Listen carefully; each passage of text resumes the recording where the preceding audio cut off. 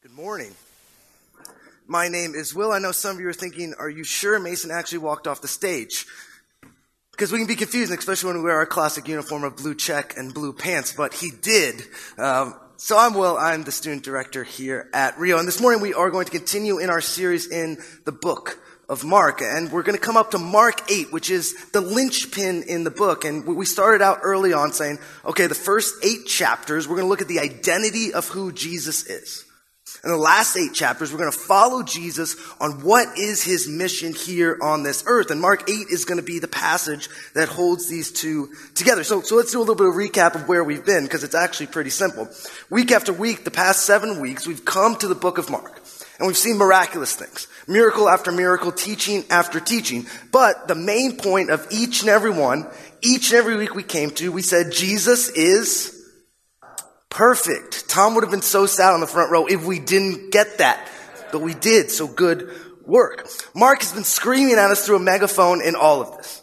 Each and every week we've come and said, okay, Jesus is God. Okay, Jesus is God. Okay, Jesus is God. And we've highlighted it and we've underlined it and we've circled it.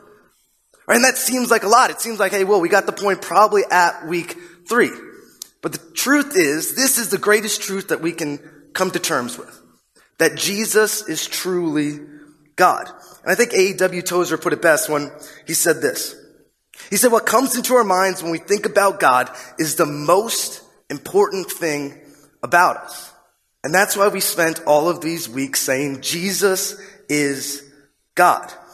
And today we're going to see that who Jesus is drives the mission of Jesus. That the identity of Jesus pushes Jesus into action. And then we're going to see, okay, if that's who Jesus is and this is his mission, what we believe about Jesus will then drive our mission here on this earth. And our leading thought as we go through Mark 8 is this. When we see Jesus for who he is, we see his mission for what it is. And Mark 8 is going to be a passage all about sight. It's going to be all about vision. It's going to be about seeing things physically clearly and seeing things spiritually clearly. So we pick up our story starting in Mark chapter 8, verse 22, where Mark writes this. And they, meaning Jesus and the disciples, came to Bethsaida. And some people brought to him a blind man, and they begged him to touch him. And he took the blind man by the hand and led him out of the village. And when Jesus, listen to this, had spit on this man's eyes and laid his hands on him, he asked him, do you see anything? And Mark is a little repetitive here, right? This is our first blind guy we are coming into contact with in Mark. And Mark wants it to be known, no, this man is literally blind. Physically, he cannot see anything. And we've seen the pattern of Jesus' healings. We've seen a lot of times through the book of Mark, a desperate person in a desperate situation comes on behalf of themselves or on behalf of someone they love. And they bring him to Jesus and they come to Jesus and Jesus sees that person and he heals that person. And what kind of healing has it been each and every time up into this point? It's been miraculous. It's been instantaneous. It's been 100% effective. It's been a whole healing. Right when the 4 men lowered their paralyzed friend down to the ground and said, Jesus said, get up and walk. The guy didn't hobble out and then go and pick up some physical therapy on the way home. Right when he said Jairus' daughter raised from the dead, the disciples didn't have to get down there and make sure her heart kept beating via CPR. It was whole. It was instantaneous. And that's the pattern we expect. But Mark continues. After Jesus spit on his eyes and he touched him, the man looked up and said, I see people, but they look like trees walking. Then Jesus laid his hands on his eyes again, and he opened his eyes, and this man's sight was restored. He saw everything clearly. And Jesus sent him to his home, saying, do not even enter the village. And this is the only miracle in all of the Gospels that actually takes place in stages. Right, we see Jesus go to the man once, and he starts out as blind. And then after the first touch, his sight is blurry. And then after the second touch, his sight will be perfectly clear. And so we're like, okay, Jesus, what's going on here? Did you just lack power in that one moment? Did you not spit enough in his eyes? As weird as that was. Did your power just misfire? Did you have to reload a little bit? No, but Jesus was doing this purposely. Remember, these next stories are all about sight. They're all about vision. They're all about us seeing Jesus clearly. And Jesus is doing this for the sake of his disciples who are watching. Because Jesus has been walking these men along this whole time. And what he's teaching them is that their faith, their sight in seeing who Jesus is actually coming along in stages. Because think at this point, we probably assume the disciples should be pretty much all in.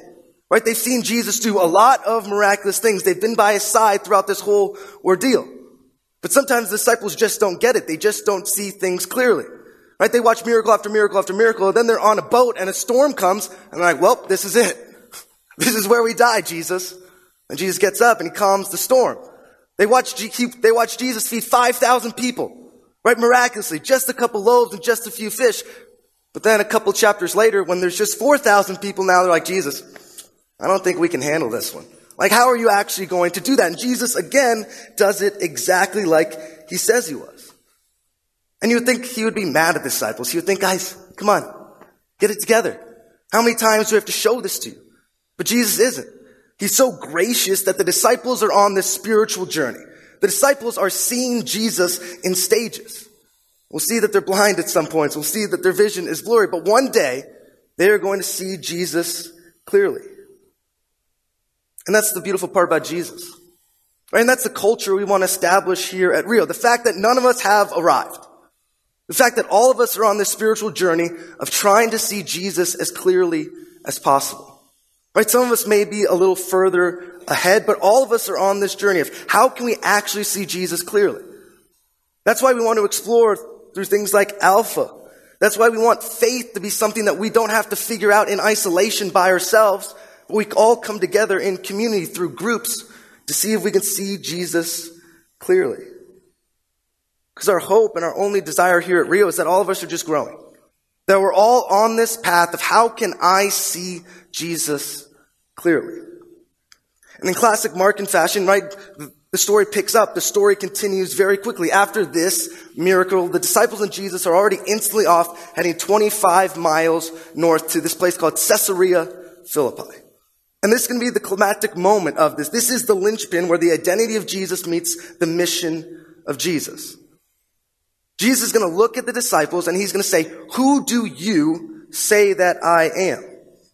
And remember, the whole point is when we see Jesus for who he is, we will see his mission and likewise our mission for what it is. So Mark 8, verse 27 says this, and Jesus went on with his disciples to the villages of Caesarea Philippi. And Caesarea Philippi would be a weird place, an unlikely place for the first profession of Jesus as the Christ. It's a place that was chiefly non-Jewish. It was a place that actually has a very sad military history for Israel.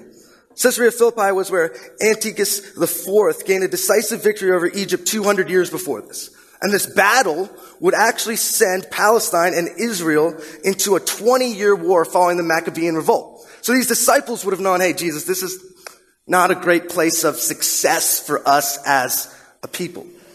But not just that, Caesarea Philippi was a place that was all about the gods of this world. Take a look at what it would have looked like back in this day.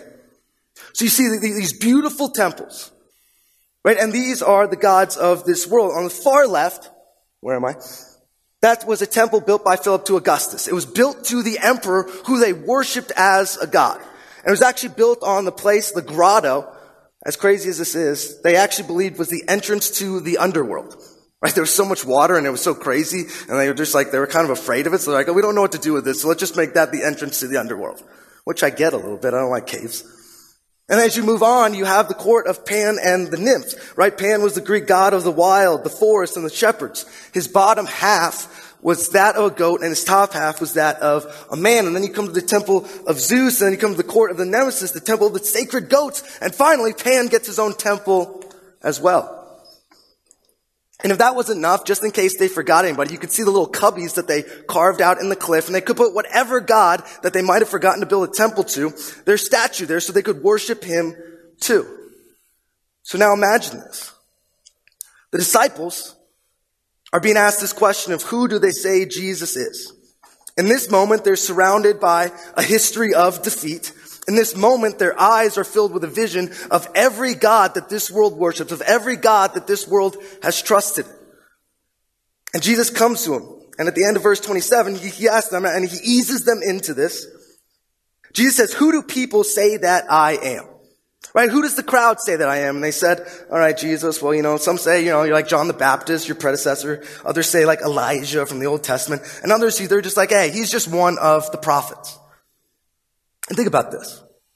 Mark is all about the crowd. We've seen the crowd play out all the time in the book of Mark. These people who flock to Jesus, these people who run after Jesus, chase Jesus. Jesus is forced in the boat just to get away from some of these people for his own safety. And the whole time, they don't see Jesus for who he is. They are blind to the fact that Jesus is not just another one of the prophets. He's not just this wise man who they can learn something from. He's not just this man that can fill their belly miraculously with bread. He's not just this man who can heal. And they're blind to that fact. Their eyes are still blind. But then Jesus digs deeper and a little more personal. When he comes to the disciples, he says, okay, not what do they say, but who do you say that I am? And Peter answered him, you are the Christ. And Jesus strictly charged them to tell no one about him. Peter the brazen, Peter the bold, Peter the courageous, he gets it exactly right. He jumps in on behalf of all of the disciples. Right? Peter's been given spiritual sight in this moment to see Jesus for who he actually is. Jesus is the anointed one. That's what Christ stands for. He's the Messiah, the long-awaited man that they have been waiting all of history for. And you can imagine the disciples are, they're high-fiving. They're jazzed. They're jacked up. They're like, Peter, thanks for covering that one for us. We weren't totally sure. Because who do they think this Messiah is going to be? Right? They're jazzed that Jesus is this Messiah because what do they hope in their heart of hearts that Jesus is going to do for them? Right? They hope that he's going to crush Rome. They hope that they're no longer going to be under Rome's thumb, that the Jews will finally have their own place in history, that they'll finally be in charge, that they won't be oppressed, and that these guys have surrounded themselves with the man who's going to do it, and they're going to be in a place of prominence. They're excited to rule this earth alongside Jesus. But their sight quickly gets blurry. As Jesus continues to reveal what exactly that means, in verse 31 it says, and Jesus began to teach them that the Son of Man, who Jesus is, must suffer many things. And he must be rejected by the elders and the chief priests and the scribes and be killed. And after 3 days rise again. And Jesus is rehearsing for them his mission, right? The identity of Jesus and the mission of Jesus coming together into this chapter. And this is not the Messiah they expected. Not just that, but it's actually going to be the insiders, the religious elite. It's not going to be Rome and the outsiders who put Jesus to death, who make him suffer. But it's going to be the people who should see Jesus the clearest. Right? The scholars, the religious elite, the people who should have been waiting for exactly who Jesus is. But they don't see Jesus. Right? They're blind to the fact, they're spiritually blind that Jesus, the eternal Son of God, stands exactly in front of them. And we have to take a pause here. Because it's easy for us on this side of history as we look back at the cross. Because we see it as beautiful. We see it as victorious. We see it for exactly what it is. But what would these 12 men be thinking right here in this moment? Right? They wouldn't have put a cross around their neck. They wouldn't have hung a cross up in their home. Because the cross at this point was another form of Roman oppression. Right? The Messiah does not belong on it. And they must be thinking, Jesus, okay, why? Why do you have to die? Like you're at the peak of your ministry. Jesus, look how much power you have. You spit in a guy's eyes and now he can see. Why would we end all of this here? What is all of this about? And again, we have to think about what have they seen in their lifetime? Well, they've seen that Jesus was not the first man to claim to be the Messiah. Jesus was not the first person to step up onto the scene and say that I am the Messiah that you have been waiting for. But what happened to each of those people who claimed to be the Messiah? How did it all end for them? Well, it ended with Rome putting their Messiah to death. But because in their eyes, a dead Messiah is no Messiah at all.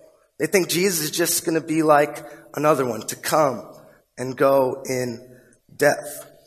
You can imagine as they're listening, they're just thinking, man, we gave up everything for this guy. We left our homes. We left our families. We left our good jobs.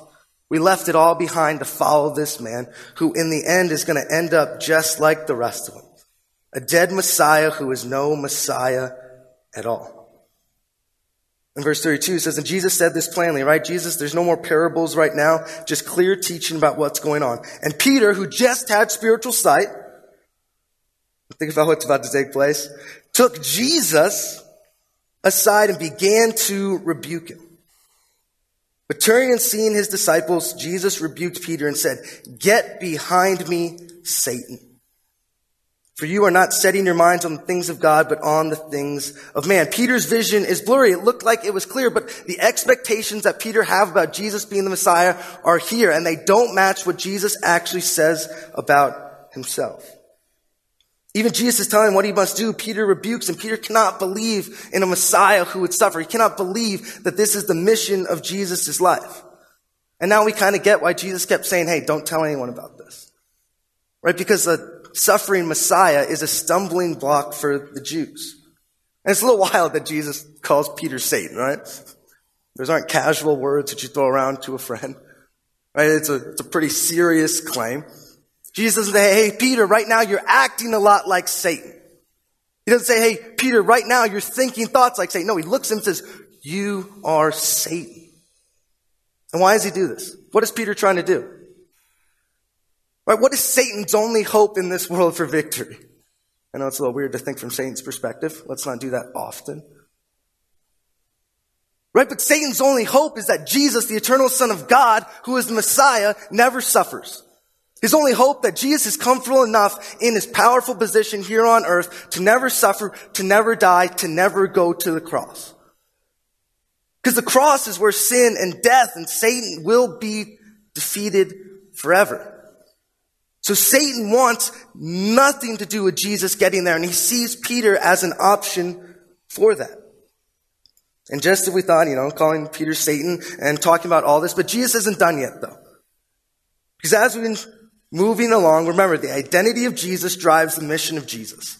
And now Jesus is going to look at us and the disciples and the crowd, and he says, your identity of who you believe I am will affect your mission here on this earth.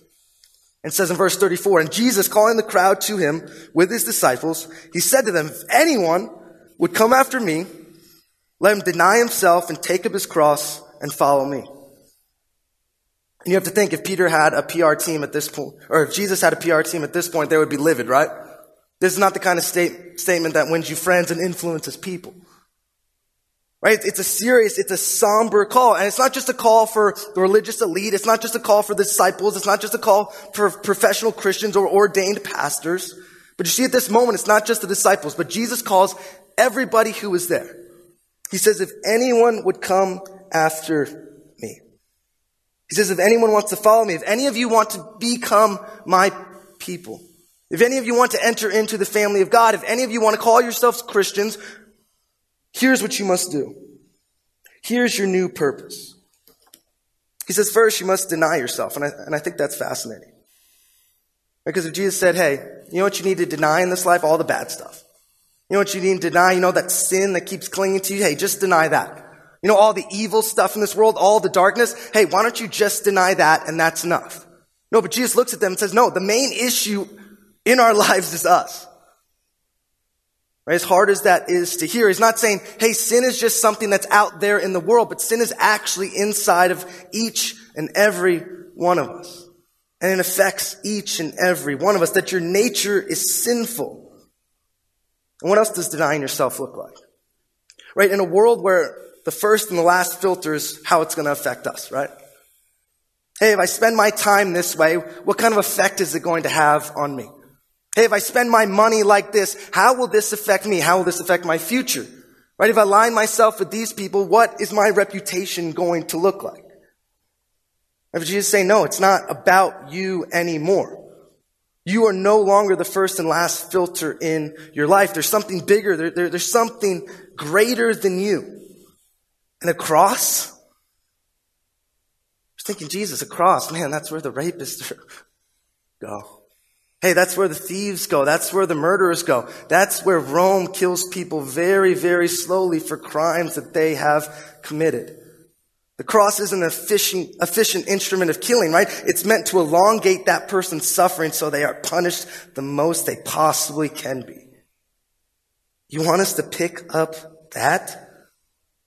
You want us to take up our cross? And that's not what we want to hear from the mouth of Jesus about our mission here on this earth.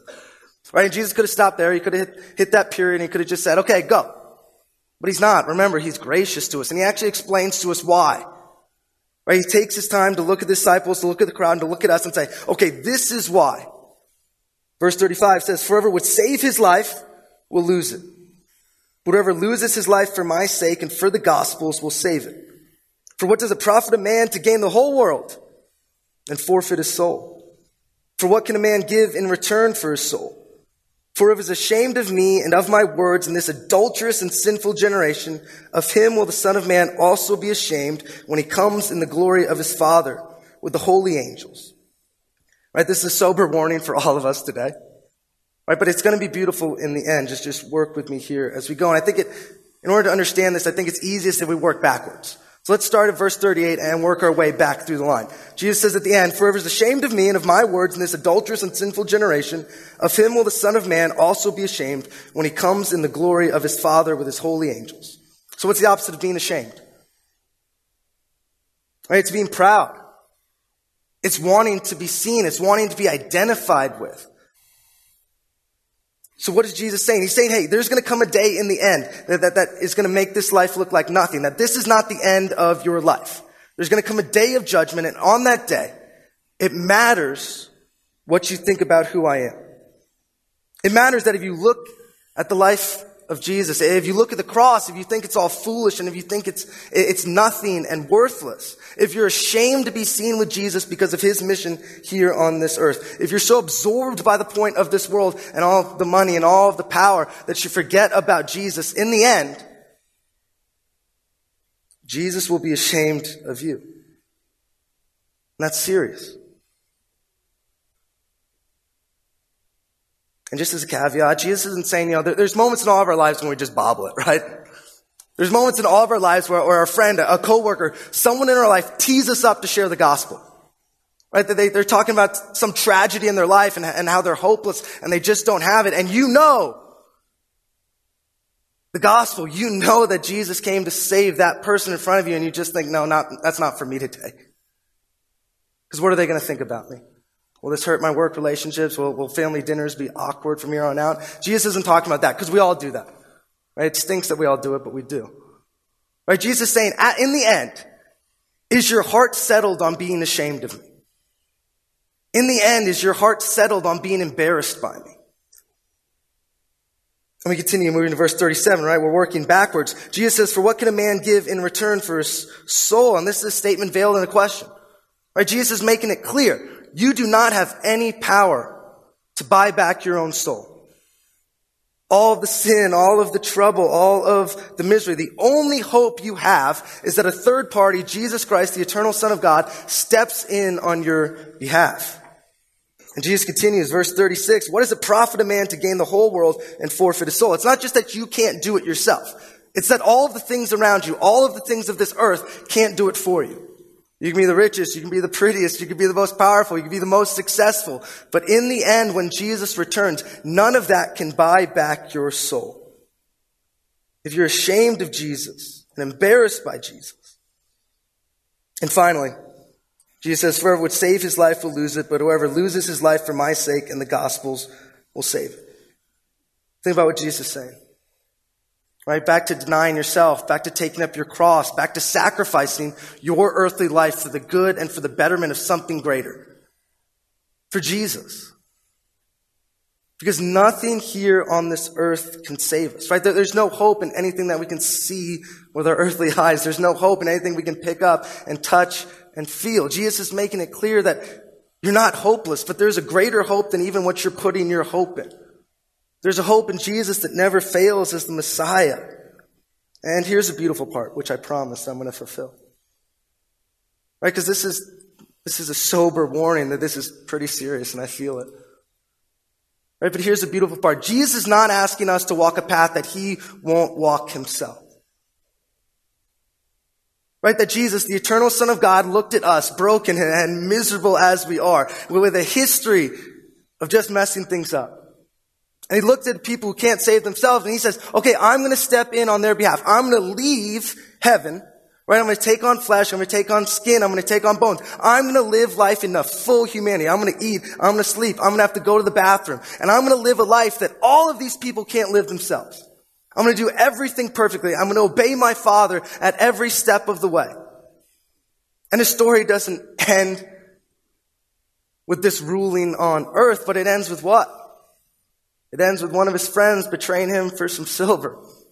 It ends with an army coming to take him while he's praying. And then he gets shifted around from person to person, and they just can't seem to do what they want to do with him, so they torture him and they beat him. And the eternal Son of God doesn't speak up. He doesn't send angels to save himself. And eventually, he literally picks up his cross. A cross that's so heavy because he's so broken and battered that he can't even walk to Golgotha himself. And then they're going to lay that cross down. Right? Then the eternal Son of God, who's fully God and fully man, will be laid on it, and nail after nail, torture device after torture device. The eternal Son of God is going to be hung on a tree. And why? And here's the beautiful part. Jesus finds our souls far more precious and far more valuable than we do. Because we look at the things of this world and we just want to give our souls to them. We're like, oh, a little bit more money and I'll finally be satisfied. Oh, a little bit more power and I'll finally be satisfied. And we'll sell our eternal souls for things that are finite, for things that will disappear. And Jesus says, no, you are far more valuable than you lend yourself to be. That your soul is so valuable in Jesus' mind that he would die for it. That your worth is not just of who you are or what you do, but your worth is how far Jesus would go to be with you. And don't you think this is what our world needs right now? Right? In a broken, in a divided, in a dark world. Right? Our world doesn't need Christians who, I got Jesus in my left hand, but I got the political power in my right hand. Jesus doesn't say, hey, Jesus, I love you, but you're like number 3 on the list. The first 2 are definitely my success here on earth, and the second one is definitely my bank account. Right? No, what this world needs is Christians who forget everything of this earth, who deny themselves, who sacrifice themselves and take up their cross and everything that this earth stands for. Because what happens when we do that? A watching world sees that our hope is far greater than anything that this world can offer. Our hope is far greater than the darkness, that there is a light that can shine in all of this. Lives that say, hey, my hope is in Jesus Christ, the Messiah alone. And people notice that. This world will have to notice it. And this is what the early church did. Where we're going to end here. But the early church, right, our world hasn't gotten worse necessarily. Right, the early church was a broken world, right? It was a fractured world. It was a world where if you weren't Roman and praying to Roman gods, you were nothing in this life. But the early church in the 1st and 2nd centuries, man, they denied themselves. They picked up their cross. And just here's a couple of quotes to describe this. This is from Lucian of Samosata, right? He was a Greek writer in the 2nd century, right? He pretty much hated religion at all costs. And this is what he says. He says, the poor wretches, he's talking about Christians, have convinced themselves that they are going to be immortal and live for all time. They mock death and even willingly give themselves into custody, most of them. Furthermore, their first lawgiver, Christ, persuaded them that they are all brothers of one another after they have transgressed once for all by denying the Greek gods and by worshiping that crucified sage himself and living under his laws. The next one is Trajan became the Roman emperor around 98 AD. And he writes this about Ignatius of Antioch around 108 AD. Trajan says about Ignatius, we command that Ignatius, who affirms that he carries about within him being Jesus that was crucified, be bound by soldiers and carried to the great city Rome, there to be devoured by the beasts. Why? For the gratification of the people. And upon hearing this sentence, and I don't know how he could say this, Ignatius cried out, I thank you, O Lord. Because his hope wasn't in this earth. His hope wasn't in a nice, pretty, easy retirement. His hope was in the mission of Jesus for denying himself so that the gospel can be spread. And here we are still talking about him. It worked. And when his Roman brethren heard that he was going to take this route, he says this to them, which gets even better. He says, brethren, do not hinder me from this. When I suffer, I shall be the freed man of Jesus and shall rise again emancipated in him. All the pleasures of the world and all the kingdoms of this earth shall profit me nothing. Him I seek who died for us. Him I desire who rose again for our sake. This is the gain which is laid up for me. Man, that's the man who took the call of Jesus seriously, and he does not seem any bit disappointed by it. The early church saw Jesus for who he is. Right? And remember the theme of the day. Because Mark is trying to tell us when we see Jesus for who he is as God, we see his mission for what it is as beautiful. Right? And here's a couple of questions, and then we're done. First one, who would you say that Jesus is today? Right? And answer it today. I know we're all on a spiritual journey, but you're allowed to answer in the midst of a journey. Secondly, where in your life do you need to come back to the call of Jesus? Where do you see a place where maybe you've made yourself a little bit too big and you've forgotten about the call of Jesus? Where do you need to die yourself? Where do you need to take up your cross? And where do you need to follow him?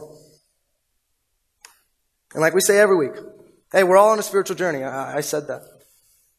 But man, if something hit, don't wait for it to pass. Jesus didn't give Peter 24 hours to answer the question. He asked him in that moment, and Peter had to answer in the midst of a journey, maybe without knowing all of how this is going to end. So maybe today it's time to take a step of faith. And that's why people are always down here at the end. Right at the end of the service, people are down here. If you need to pray, if you need to talk, if you have questions, right? Please come talk to us. Don't let today pass. But I'm going to pray for us, and Ryan will lead us into communion. Our Father and our God, Lord, we come to you just thankful for who you are. Thankful that we can say that you are God, and we can trust that you are God, and we can give you control because you are God. Jesus, we just praise you that you're a God who doesn't just sit idly by, that you didn't just create this world and walk away, but that you meet us here, that you meet us in this very place right now, that your presence is tangible, that your presence is near. So Lord, we just ask for your Spirit in this moment. Lord, for all of us sitting in this room, Lord, would your Spirit just fall? Would you convict us of where we've gone awry in all of this? Would you convict us of where we've made this life all about us? Would you convict us of how we run to the things of this world to satisfy our soul when you're sitting here with a megaphone screaming that you love us and you care about us too much to let us fall into that? So Lord, we just ask now that we would also feel your grace. That you're a God who's generous, that you're a God who's patient, that you're a God who's gracious. That you're a God who went to the lengths of death on a cross to save us.